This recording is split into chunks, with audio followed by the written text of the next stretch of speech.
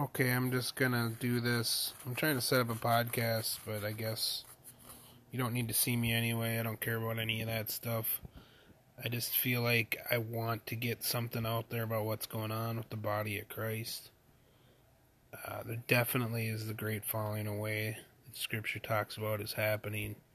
You see church leaders with scandals. You see church leaders deciding to choose the praises of men over the praises of God. And we just can't be afraid to call people out. You know, there were times where Paul was silent on certain people and just said, praise God, the gospel's preached. But then there's other times where he clearly calls out the coppersmith, Alexander the coppersmith, and, you know, Jambres, I can't remember the other one, Janus and Jambres. And there's people that God wants us to call out.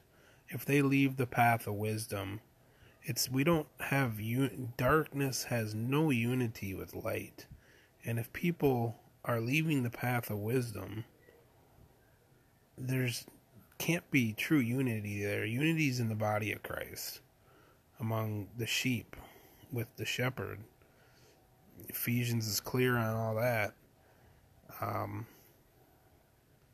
So true leadership looks out, for those that lack the discernment to make these decisions on their own. And it's not that they're not, further along in their faith evolution and blah, blah, blah, whatever. But it's just God has given different gifts, talents, and abilities to everybody in the body. And in order for the body to function properly, people have to use these gifts, talents, and abilities among the body.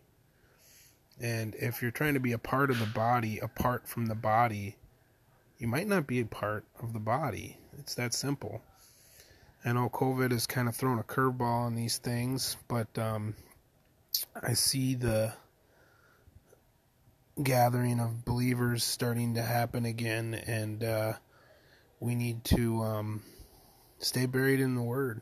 That's how you spot counterfeit, as the authentic, and then the counterfeit's easy to spot. But I don't know how this will go out to people. I am very technologically challenged, but I do want to be helpful, and I hope that I can be helpful on a scale that is bigger than just whoever God gives me. We all have platforms. I'm not trying to, I got a fat head. I'm not trying to hide anything. I got issues with pride, and so maybe that's good that I can't figure out how to get my fat head on this podcast thing.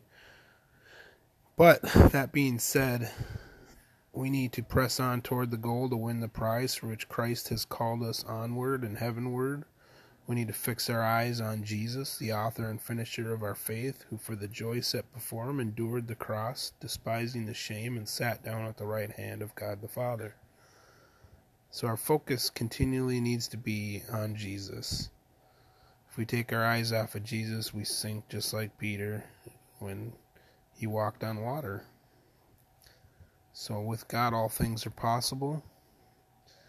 And I say that as far as we abide in him, live in him, and make our home in him, and let Christ have our way, dethrone self, put Christ on the throne. It's a daily thing. If anyone is to come after me, he must deny himself, take up his cross, and follow me. So let's do that, church. God bless.